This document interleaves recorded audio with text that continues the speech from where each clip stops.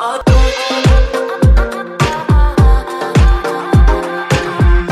than all his brethren, they hated him and could not speak peaceably unto him. And Joseph dreamed a dream, and he told it to his brethren, and they hated him yet the more. Today I want to speak for a few minutes to this subject, a beautiful mess. A beautiful mess. Let's have a word of prayer together today. God, thank you so much for this day that you've given us. God, thank you for this opportunity that we have on a weekly basis to gather on the Lord's Day to worship you. God, I pray that our eyes would always be fixed on you and not our circumstances and not the culture around us. And Lord, I pray that we would be able to look to your word today. God, I pray that you would fill me with your spirit to give me the words that need to be said today, that would be an encouragement and edification for our church family. And Lord, I pray that we would recognize today that you are always in control. We love you in Jesus' name. And everybody said today, how many of you would consider yourself to be a clean freak? Anybody like that? You like things very clean, okay? And the majority of you in this room are messy then today. And you just are slobs, I guess. And I tend to be a little bit more on the clean end of things. I like things to be done decently and in order, sometimes to a fault. And I can have a little bit of a kind of one of my idiosyncrasies is I like to have everything together. And so if I'm going to go and work on something, I have to make sure that the environment that I'm in is clean first. And so if I'm going to study for a sermon or if I'm going to read a book, the first thing I do is clean whatever environment that I'm in. I want things to be in order. And sometimes I can be a little bit weird about this. Katie can tell you, even if we're going to watch a movie together, I can't explain it to you, but I enjoy the movie way more if the living room is clean. Anybody with me on that or just, okay. And so I like to make sure that things are clean. If I'm going to go to work, I have to start with a clean environment. What I want you to know this morning is that when God wants to go to work, he does not have to start with a clean environment. So often we think that I've got to clean up my life first, and I've got to have a clean life, and I've got to do this and do that in order for God to use me. But God does not say, clean up your life and then come to me. God says, hey, come to me and I will clean up your life, because we worship a God of grace and of mercy. And hey, whatever your past looks like, whether it's shameful and embarrassing and filled with guilt, I want you to know that the gospel can restore and the gospel can heal and the gospel can mend the brokenhearted. And our God doesn't have to start in a clean environment. That God wants to work even when life looks like a mess. Now, to be clear, God does want us to be holy vessels. To be clear, God does want us to be instruments of righteousness. This is what Paul was telling a young pastor named Timothy in 2 Timothy chapter 2 when he said, but in a great house there are not only vessels of gold and of silver, but also of wood and of earth, and some to honor, and some to dishonor. If a man therefore purge himself from these, he shall be a vessel unto honor, sanctified, that means set apart, sanctified and meet for the master's use, and prepared unto every good work. And so yes, God wants to enable us and empower us to grow in sanctification so that we can become more like Christ. But never forget, the beauty of the gospel is that even when our lives are guilty, his grace is available. And even if our lives look messy, his mercy is available. And even when we are lost, his love is available. Is anybody thankful for the gospel message today that heals the brokenhearted? And so this is the power of the gospel, that God can transform us and take any messy situation and make it beautiful according to his timetable and according to his purpose. Now, we come to Genesis chapter 37 today, and we're introduced to this family of Joseph. And this was a messy situation. This was a dysfunctional family. And you thought your family had some issues, and you thought your family had some drama. Just wait until you find out about Joseph's family, because they had all kinds of issues and all kinds of baggage that they were bringing to the table. But it's in this story, in this narrative of Joseph and his family, that we're going to learn about a powerful theme in Scripture, and that is the providence of God. Now, sometimes we hear that phrase or that word providence, and it sounds somewhat familiar, but we struggle to define it. What is the providence of God? The providence of God is when God chooses to work in ordinary and natural details to accomplish his purpose. And so, in other words, we don't just believe in happenstance or luck. We believe in the providence of God. And so when you get that check in the mail that's unexpected and it's just in that right moment, that's not just luck. That is God's providence. When our first service, Usher Captain Brian Hunter, when one day he was driving and saw a lowrider and decided to follow it with his son, and it led him to Steelworkers Auditorium, which is where we were having a service at the time. That was not just luck. That is the providence of God. And so often in our lives, what looks like coincidence is actually God's providence. And so this is the reoccurring theme in Genesis 37 through 52 as we study the life of Joseph. Now, Joseph is a very unique and interesting character in Scripture. Joseph is one of three characters about whom nothing negative is said. And that's something commendable to say about his life. Joseph, Daniel, and Jesus are the only people about whom nothing negative is said. Of course, Jesus is perfect and sinless. He is the Lamb of God without blemish, without stain. And so we know that Jesus is without sin. The same can't be said about Daniel and Joseph. They were sinners. But what we see is that Joseph was a good and godly man. And his life characterizes 13 chapters in the book of Genesis. That's 25% of the book of Genesis. How many of you would say that's a pretty big chunk of the book of Genesis? It's interesting when you compare it to all of creation, how that is described in the book of Genesis. Really 10 words. In the beginning, God created the heavens and the earth. That kind of summarizes the creation and the origin of the world. And so creation really takes 10 words, but the life of Joseph takes 13 chapters. If it were up to us, we might reverse those two. Because we are interested in origins and we want to know how did things get started and we want to know where we came from and we have those questions. But I want you to know today that God is supremely interested in the individual. That God loves people. And he's going to take 13 chapters in the opening book of the Bible to give us an example of this man's life. And ultimately, the life of Joseph is going to point us ahead to the life of Jesus. Because I want to remind you today that all of the Bible is about one person. His name is Jesus Christ. It's not just disconnected stories that we try to piece together. No, it's all pointing ahead. The Old Testament is pointing ahead to Jesus. And in the New Testament, we have Jesus revealed. And so in this study, we're going to look at the life of Joseph, and there's going to be times when we see Joseph as a symbol, as a type of Christ, that he's a shadow, and we can see some similarities between Joseph and Jesus because Joseph is ultimately going to point us to Jesus. But what I want to do today is I want to give us 4 reminders when life gets messy, all right? So when life gets messy, dysfunctional, 4 reminders. Are you ready today? 4 reminders. Number 1 is this. God knows right where he placed you. God knows right where he placed you. Let's pick it up in verse number 1. And Jacob dwelt in the land wherein his father was a stranger. Everybody say stranger. Now, that word means traveler, a sojourner. That word should point us ahead to Peter's instruction in the book of 1 Peter when he refers to followers of Jesus as strangers and pilgrims. That this world is not our home, but we're just passing through. We're just foreigners on a journey. Can I remind you today that ultimately, if you're a follower of Christ, your citizenship is not in Rancho Cucamonga or in Fontana or in Upland. Your citizenship is in heaven. And we are just passing through as strangers and as pilgrims. And it's very important that we don't start to settle in where we don't belong. I see so many Christians today looking for comfort, looking for ease, looking for the perfect utopian society and the perfect place to live comfortably. But God did not call us to live comfortably. God called us to live for eternity and to prioritize eternal things. Why? We're just passing through. We're just strangers and pilgrims on a journey. And so we're introduced to Jacob and his family, and where his father was a stranger in the land of Canaan. Verse number 2 says this: These are the generations of Jacob. Joseph, being 17 years old, was feeding the flock with his brethren. And the lad was with the sons of Bilhah and with the sons of Zilpah, his father's wives, plural. And Joseph brought unto his father their evil report. So right off the bat in verse number 2, we're introduced to the dysfunction of this family. Whenever there's a family with 4 mothers and 12 brothers, you're bound to have some problems, okay?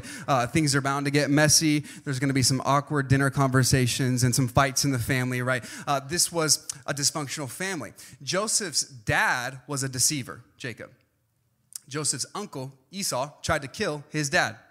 Joseph's brothers were murderers.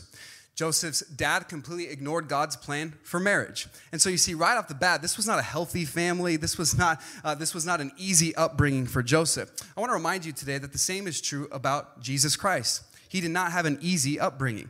If you consider the birth of Jesus Christ, Jesus was born in a feeding trough in Bethlehem. Jesus had to run as a refugee to Egypt so his life would be spared as a young child. Jesus' earthly mother and father were very poor. They were criticized. They grew up in the rejected town of Nazareth. And so from a human standard and from a human perspective, it looked like these were not ideal circumstances. And I hope that today you can find a little bit of encouragement, because it does not matter what your family situation looks like. It does not matter what your background is. It doesn't matter what kind of education you have or what upbringing you might have. God knows right where he placed you, and he wants to use you for his glory right where you are. And so often what we do is we will use our family situation, or we will use our dysfunction as an excuse to not move forward in God's plan. We will let our dysfunction define us. Or even worse, we will let our dysfunction disable us. But I want you to know today that it doesn't matter what situation or season of life you might be in, God knows right where he placed you. God knew that Joseph was 17. God knew that Joseph had a messed up family situation and that his brothers were murderers, but God wanted to use him right where he was. So what did Joseph do in the middle of this dysfunction? Well, I think he did two things that are helpful for us on a practical level. First, Joseph stayed active. Did you see it in verse number 2? Notice what it says in verse 2. These are the generations of Jacob. Joseph, being 17 years old, was feeding the flock with his brethren. Now, that might have seemed like an insignificant task. That might have seemed kind of mundane. But what we find Joseph as a young man, as a teenager, he was faithfully carrying out the assignment that God had given him. Even though there was dysfunction in his family, he decided, you know what? I'm going to keep on being faithful in what my father has asked me to do. He stayed active. The Bible says, whatever your hand finds to do it with all your might. You might be in the middle of a dysfunctional situation. You might find yourself right in the middle of a mess. And I would encourage you to keep on obeying and keep on being faithful to what God has called you to do. Don't let your dysfunction keep you from showing up and serving on a Sunday. Don't let a messy situation keep you from the house of God. Joseph was in the middle of dysfunction, but he stayed active. You know what else Joseph did? He stayed accountable. Notice the end of verse number 2. It says, and Joseph brought unto his father their evil report. Now, at first glance, it seems like Joseph's being a tattletale, right? Nobody likes a tattletale. Snitches get stitches, right? Nobody likes a tattletale. But I think that when you study the integrity and the character of Joseph's life, perhaps we could come to a different conclusion. Maybe the reason Joseph shared the evil report with his father was because something needed to be shared. Perhaps the brothers were doing something that was harmful to the family name. Perhaps they were doing something that was harmful to God's name. Perhaps they were doing something that was costing the family money. And so Joseph goes and he tells his father. Why? Please hear me. He was far more concerned with what his father thought than what his brothers thought. Can I encourage you, the same should be true in our lives, that we should be far more concerned with the approval of our Heavenly Father than we are the approval of man. So often we find ourselves busy in life trying to please everyone and trying to please people and trying to please this crowd and trying to please that crowd and trying to appease this situation, when what we should be doing is seeking to please God, the one that has chosen us to be a soldier, the one that has enlisted us into the fight, and say, you know what? I can't please everybody. I'll fail every time. I'm going to aim to please the audience of one, Jesus. And so Joseph was carrying out his assignment, and he was being accountable. And I think there's such great just practical wisdom there. If you're in the middle of a messy situation, do what God has called you to do and aim to please your Heavenly Father. That's what we should do. Now, notice verse number 3. It says this in our text. Everybody still with me today? Notice verse 3. It says, now Israel, Joseph's father, Jacob, now Israel loved Joseph more than all his children because he was the son of his old age. Now, we're going to talk about this in a moment. But Jacob loved Joseph. He was the favorite.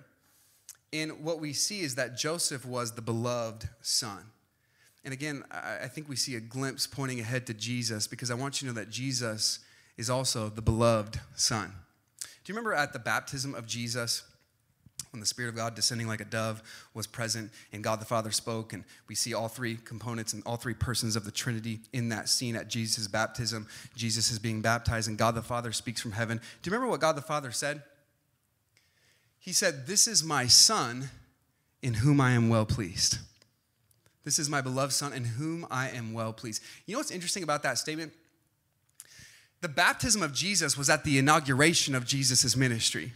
It was right at the outset, right at the commencement of Jesus' earthly ministry, which means Jesus had not performed a public miracle, or Jesus had not began his public ministry yet, and yet God the Father says, "This is my beloved Son in whom I am well pleased."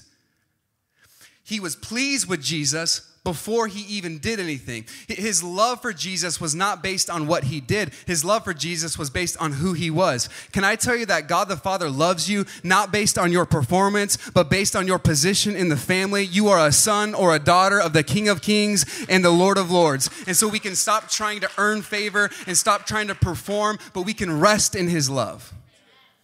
And so Joseph is in the middle of a messy situation, but we have to understand right from the outset that God knows exactly where he placed him. This leads us to our second thought today. There will be those that stand against you. God knows right where he placed you. What church you're in, what neighborhood you're in, where your cubicle is at work. He knows right where he placed you. And we have to recognize that there will also be those that stand against us. Now, the Bible says this in 1 Corinthians 16, verse number 9. For a great door and effectual is open unto me. A great opportunity is before me, Paul says. An open door of opportunity. And there are many adversaries. In other words, anytime there's an open door, there will also be opposition.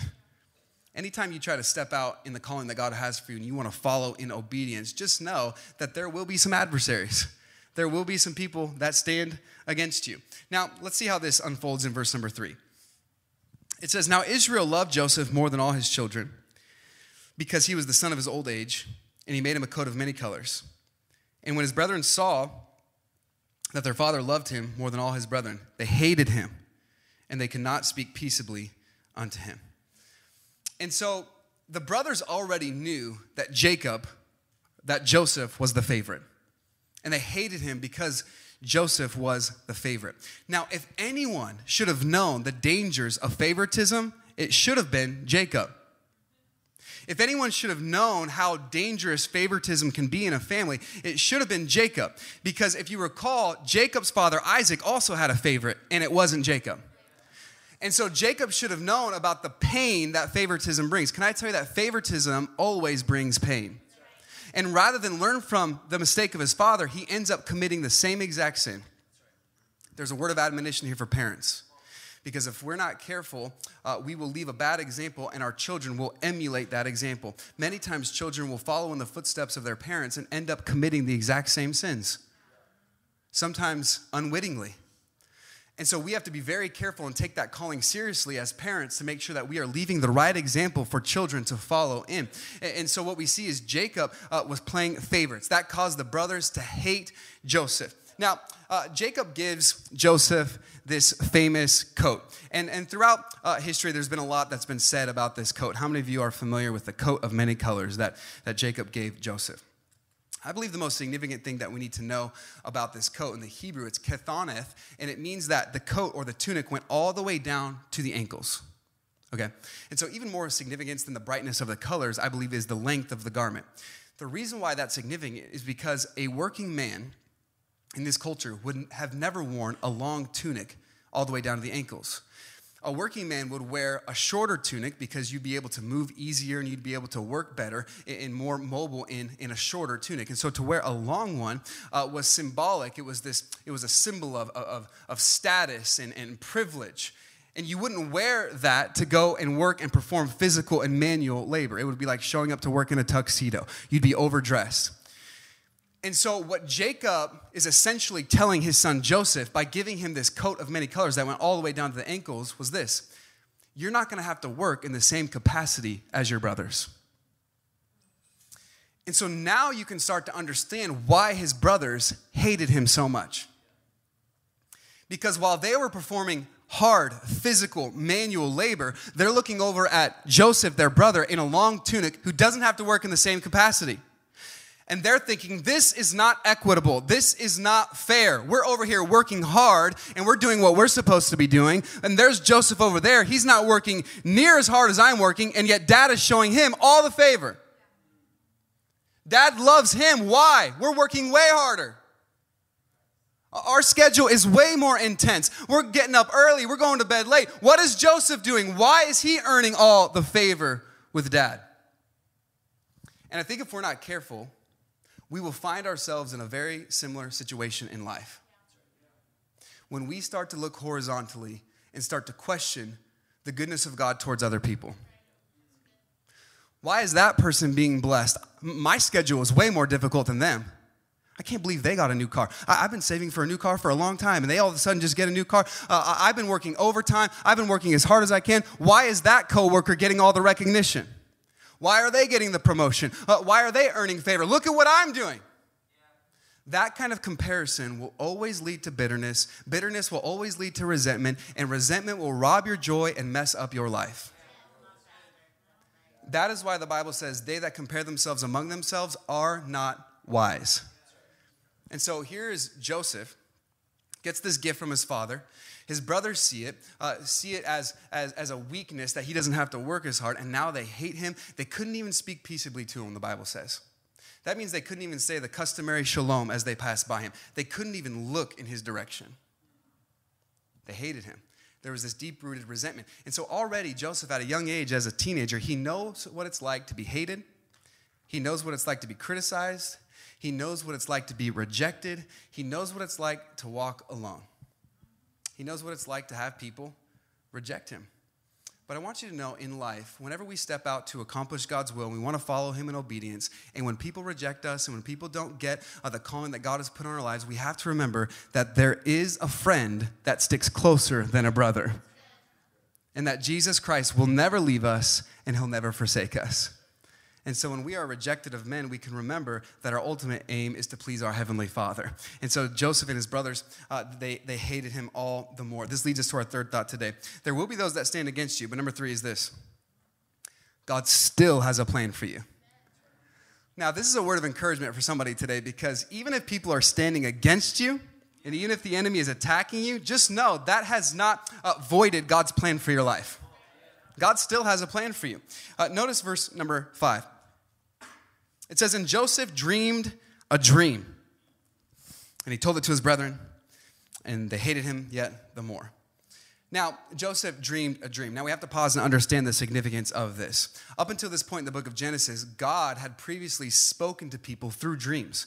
In fact, I believe this is the 4th time that God was speaking to someone through a dream. And so Joseph was not just having a Joseph dream, a man-made, youthful imagination dream. This was God speaking to him through a dream. This is significant because this tells us that at the outset of this narrative, Joseph is not the hero of the story. God is the hero of the story. All right, so the story of Joseph is not a story of human success. Okay, it's not like, let's all be more like Joseph today. It's always, let's be more like Jesus today. And so the story of Joseph is not a story of human success. The story of Joseph is a story of divine sovereignty. And at the outset of this story, God is speaking to Joseph through a dream. Joseph couldn't just turn to Genesis 37 and hear from God. And I believe that God is speaking to us today, just as he was speaking to Joseph through a dream. God is speaking to us today through his word. And anytime you want to hear from God, you can open up his word and read the messages and hear what God has to say. Faith comes by hearing, and hearing by the word of God. How can we hear God's voice? How can we tune into God's voice? We tune into his word. And so Joseph dreams a dream. And he's going to tell it to his brothers. Notice verse number 6. And he said unto them, hear, I pray you, this dream which I have dreamed. Now, some people think that Joseph was kind of a young, naive teenager. Maybe, perhaps, he should not have shared his dream. He should have just kind of kept it to himself. I don't believe that's the case, because I believe that when Joseph's dreams did come to fruition and they did come to pass, if Joseph hadn't shared those dreams, how would anyone have known what God had spoken to him and see that these dreams came to pass? And so I believe Joseph had God speak to him, the dream came to him, and then went through him. By the way, the same should be said in our lives about the word of God. The word of God should come to us, and then the word of God should go through us. And so Joseph is going to go and tell his brothers this dream. Now, of course, we're going to see they didn't respond well, but Joseph is going to go and tell his brothers this dream. And in so doing, in this dream that God speaks to him, we see three things about God's plan. I want to share them today. Would that be okay? Three things about God's plan and God's will. First, it might be confusing. When it comes to God's plan, when it comes to God's will, it might be confusing. Notice verse number 7. And behold, we were binding sheaves in the field, and lo, my sheaf arose and also stood upright. And behold, your sheaves stood round about and made obeisance to my sheaf. What? Come again? Joseph's like, guys, I had this crazy dream, and my sheaf, the wheat in the field, my sheaf was standing up tall, and all of your sheaves around me started to bow down before me. Now, I'm the youngest. I have an older brother and two older sisters. If I shared this dream with them, I'm pretty sure that they would not only think I was crazy, but they would completely dismiss that dream right away, okay? Like, okay, Matt, get out of here. Joseph dreams this dream, and it doesn't quite compute with him. I mean, what does this mean? Having a dream about sheaves, and my brothers are bowing down before me, and the brothers understood the significance of this dream. Okay, notice verse 8. We know that they understood it because it says, and his brethren said unto him, shalt thou indeed reign over us? Or shalt thou indeed have dominion over us? And they hated him yet the more for his dreams and for his words. And so the interpretation was clear to the brothers. They understood that this was a dream of prominence and power and position. And they said, you're going to reign over us? We're going to bow down before you. I don't know about that, Joseph. And you can imagine Joseph is trying to process all of this, and it would have been hard to understand. God was saying, Joseph, I have such a big plan for your life, a plan of power, a plan of position, a plan of prominence, an amazing plan that you can't even fully comprehend right now. Might have been confusing at first. I read recently that Bill Gates, one of the richest men in the world, he considers one of his greatest assets in life is his willingness to be confused. His willingness to be confused. Because he says, I don't shy away from confusion. If there is curiosity in my life, I allow that curiosity to fuel activity until I can solve whatever it is that's before me. And so he doesn't shy away from confusion. I thought about that, and I thought, spiritually speaking, so often our struggle is we don't like to be confused. And we avoid confusion. Here's our problem. If something confuses us, we just won't do it. If I can't figure out how to get tithe to fit in my budget, it's confusing. I don't think I'm going to be able to do that. I just won't do it. If I can't figure out how to get God in my schedule and go to small group and go to church faithfully on Sunday, and if I can't fit it in there, I'm just not going to do it. I wonder today, what is your comfort level with confusion? Because I believe that our ability to tolerate confusion will determine what God wants to do through us. Because 2 Corinthians 5:7 says, for we walk by faith, not by sight. In other words, confusion is guaranteed. There will be some times in life in your faith journey that you're going to have to take a step back and say, I don't know what's going on here. I don't know why the sheaves are bowing down to me. I don't know why I'm a sheep. I'm not really even sure what a sheaf is. I don't know what's going on right now in my life, but I'm going to trust God anyways. I'm going to step out by faith and say, even when it doesn't make sense to me, God, you are still faithful. You are still sovereign. You are still in control. And so even when I don't get it, even when I'm confused, God, I'm going to continue to walk forward. That's what the faith life looks like. Joseph didn't quite understand this dream, but he had to walk by faith. Not only can God's plan be confusing, God's plan can also be confrontational. Confrontational. How many of you like confrontation? Anybody like that? How many of you are like, I avoid confrontation at all costs? All those that didn't raise your hand. Like, I don't even. Notice verse number 9. Everybody still with me? And he dreamed yet another dream. All right, so here we go again. Here's another dream.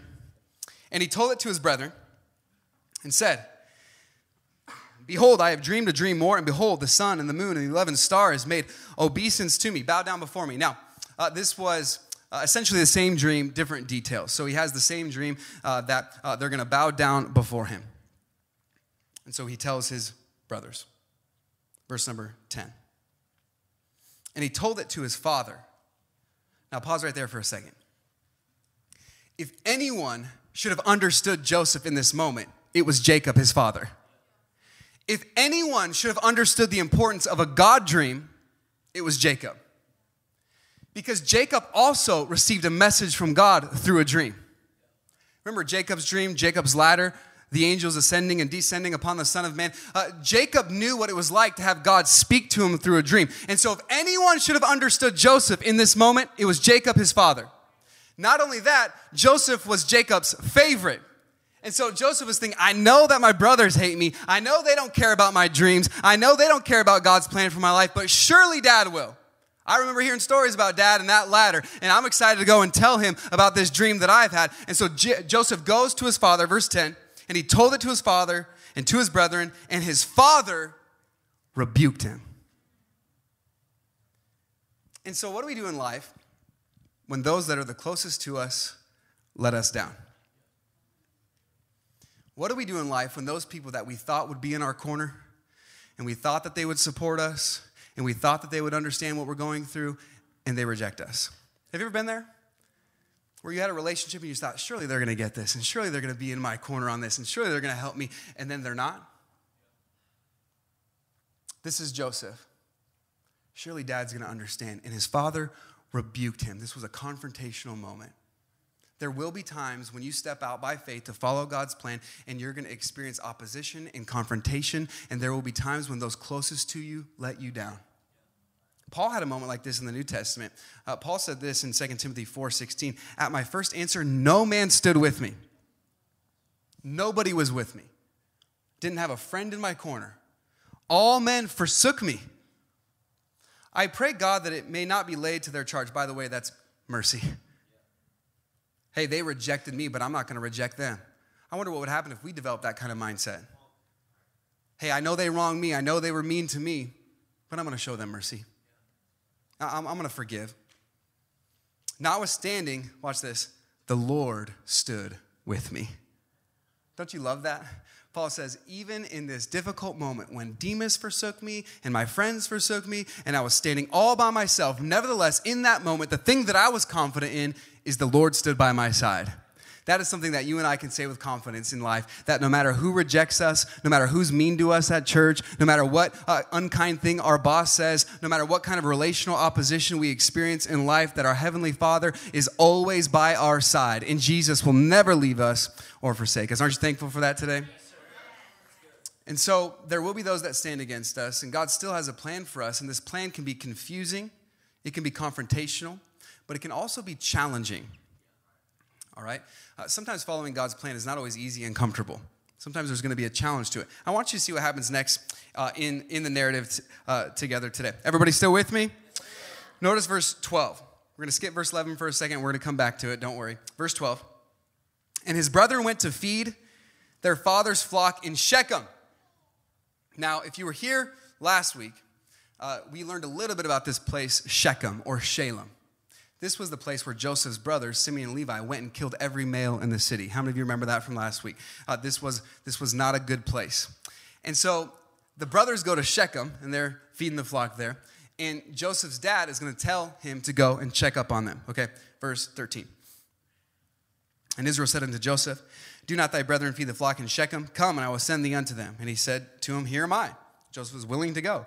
And he said to him, go, I pray thee, see whether it be well with my brethren, and well with thy flocks, and bring me word again. So he sent him out of the vale of Hebron, and he came to Shechem. Now, Shechem was about 60 miles away from Hebron, from where Joseph was.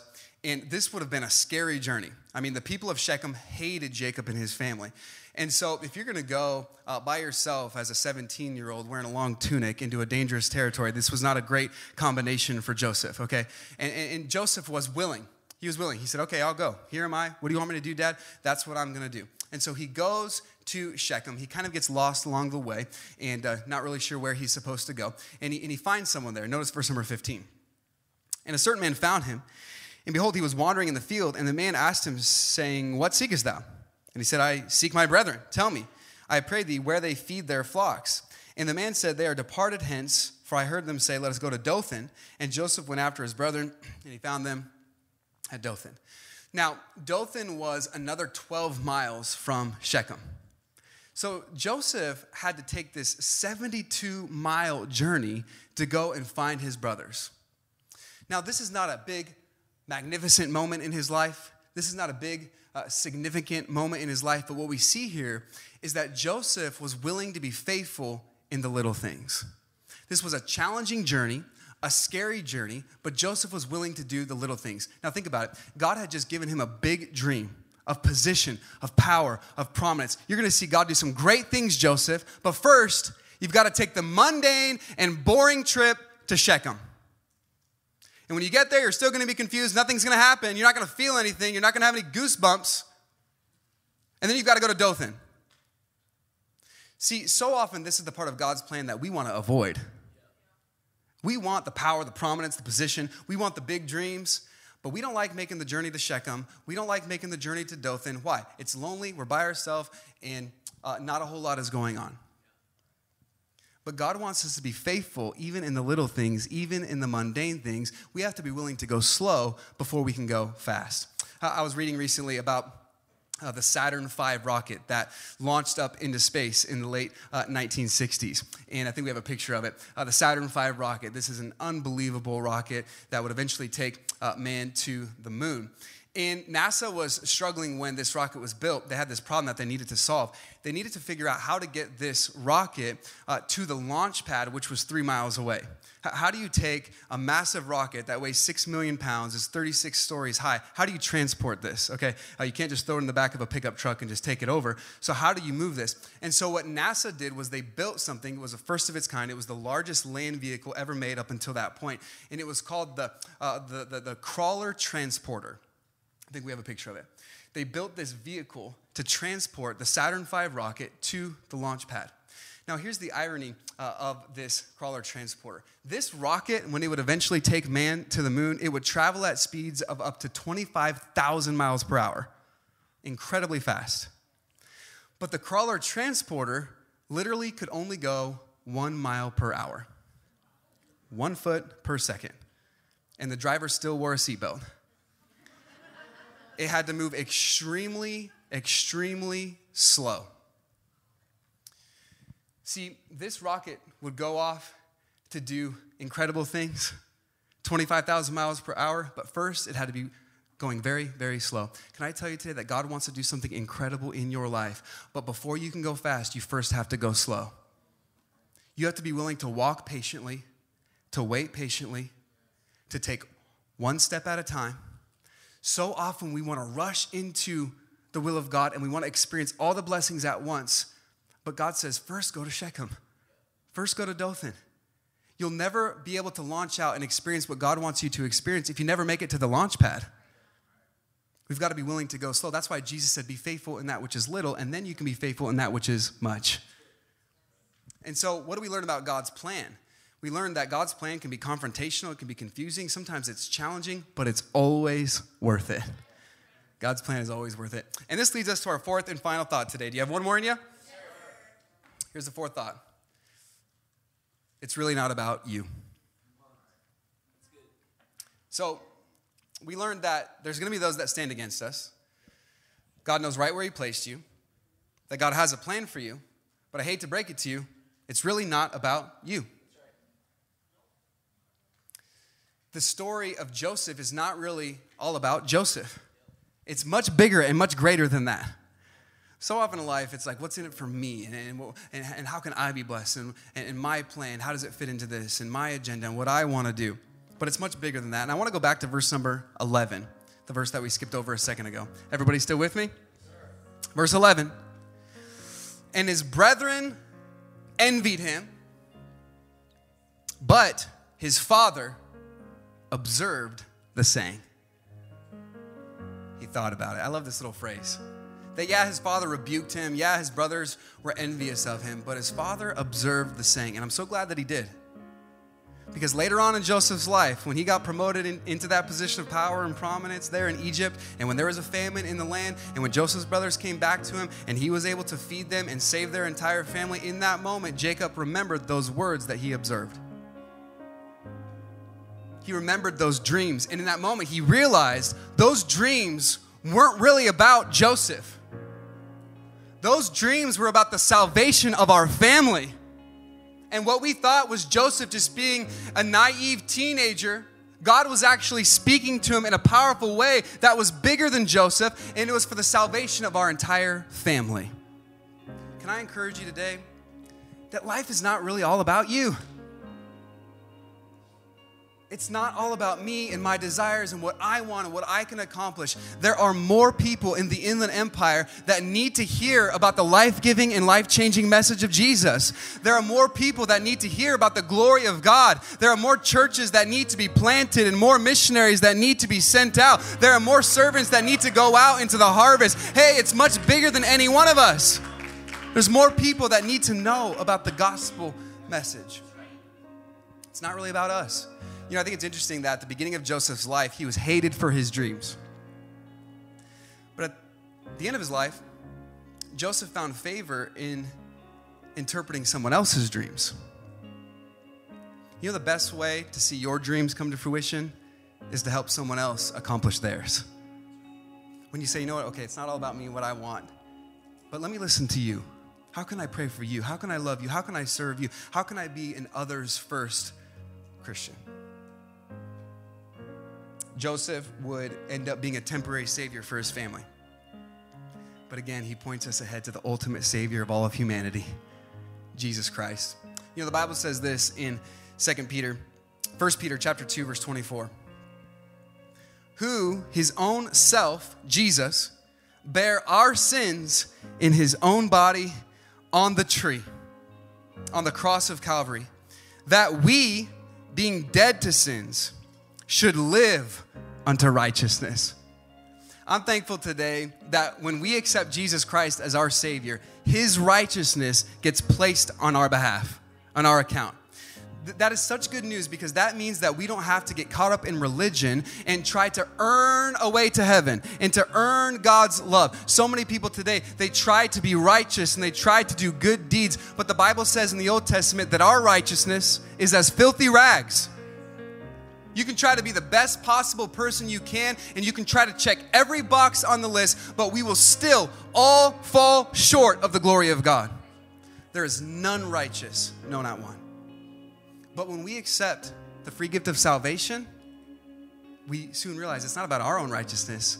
The righteousness of God is placed on our account. He who knew no sin became sin for us that we might be made the righteousness of God. This is the greatest exchange in all of history. And then he says, by whose stripes you were healed. And so today, if you've never experienced a real relationship with Jesus Christ, if you don't know that Jesus Christ is your Savior, if you're watching online today and you don't know that Jesus Christ is your Savior, I want you to know you can trust him. You can put your faith in Jesus Christ and you will be saved. For by grace are you saved through faith, and that not of yourselves, it is the gift of God. Maybe today you're struggling financially. Maybe you find yourself in the middle of a mess relationally. Maybe you're in a mess when it comes to your family, when it comes to your workplace. And I want to encourage you with this final verse. And as I read this verse, would you join me in standing today?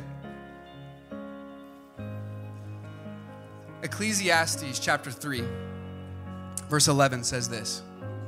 He, God, hath made everything beautiful in his time. See, in your life, what might look like a mess, God can transform into a miracle because he can make everything beautiful in his time. And so let's keep on being faithful. Let's keep on going slow, being patient, and let's trust that God is in control, even when it doesn't make sense to us. Let's bow our heads and close our eyes today.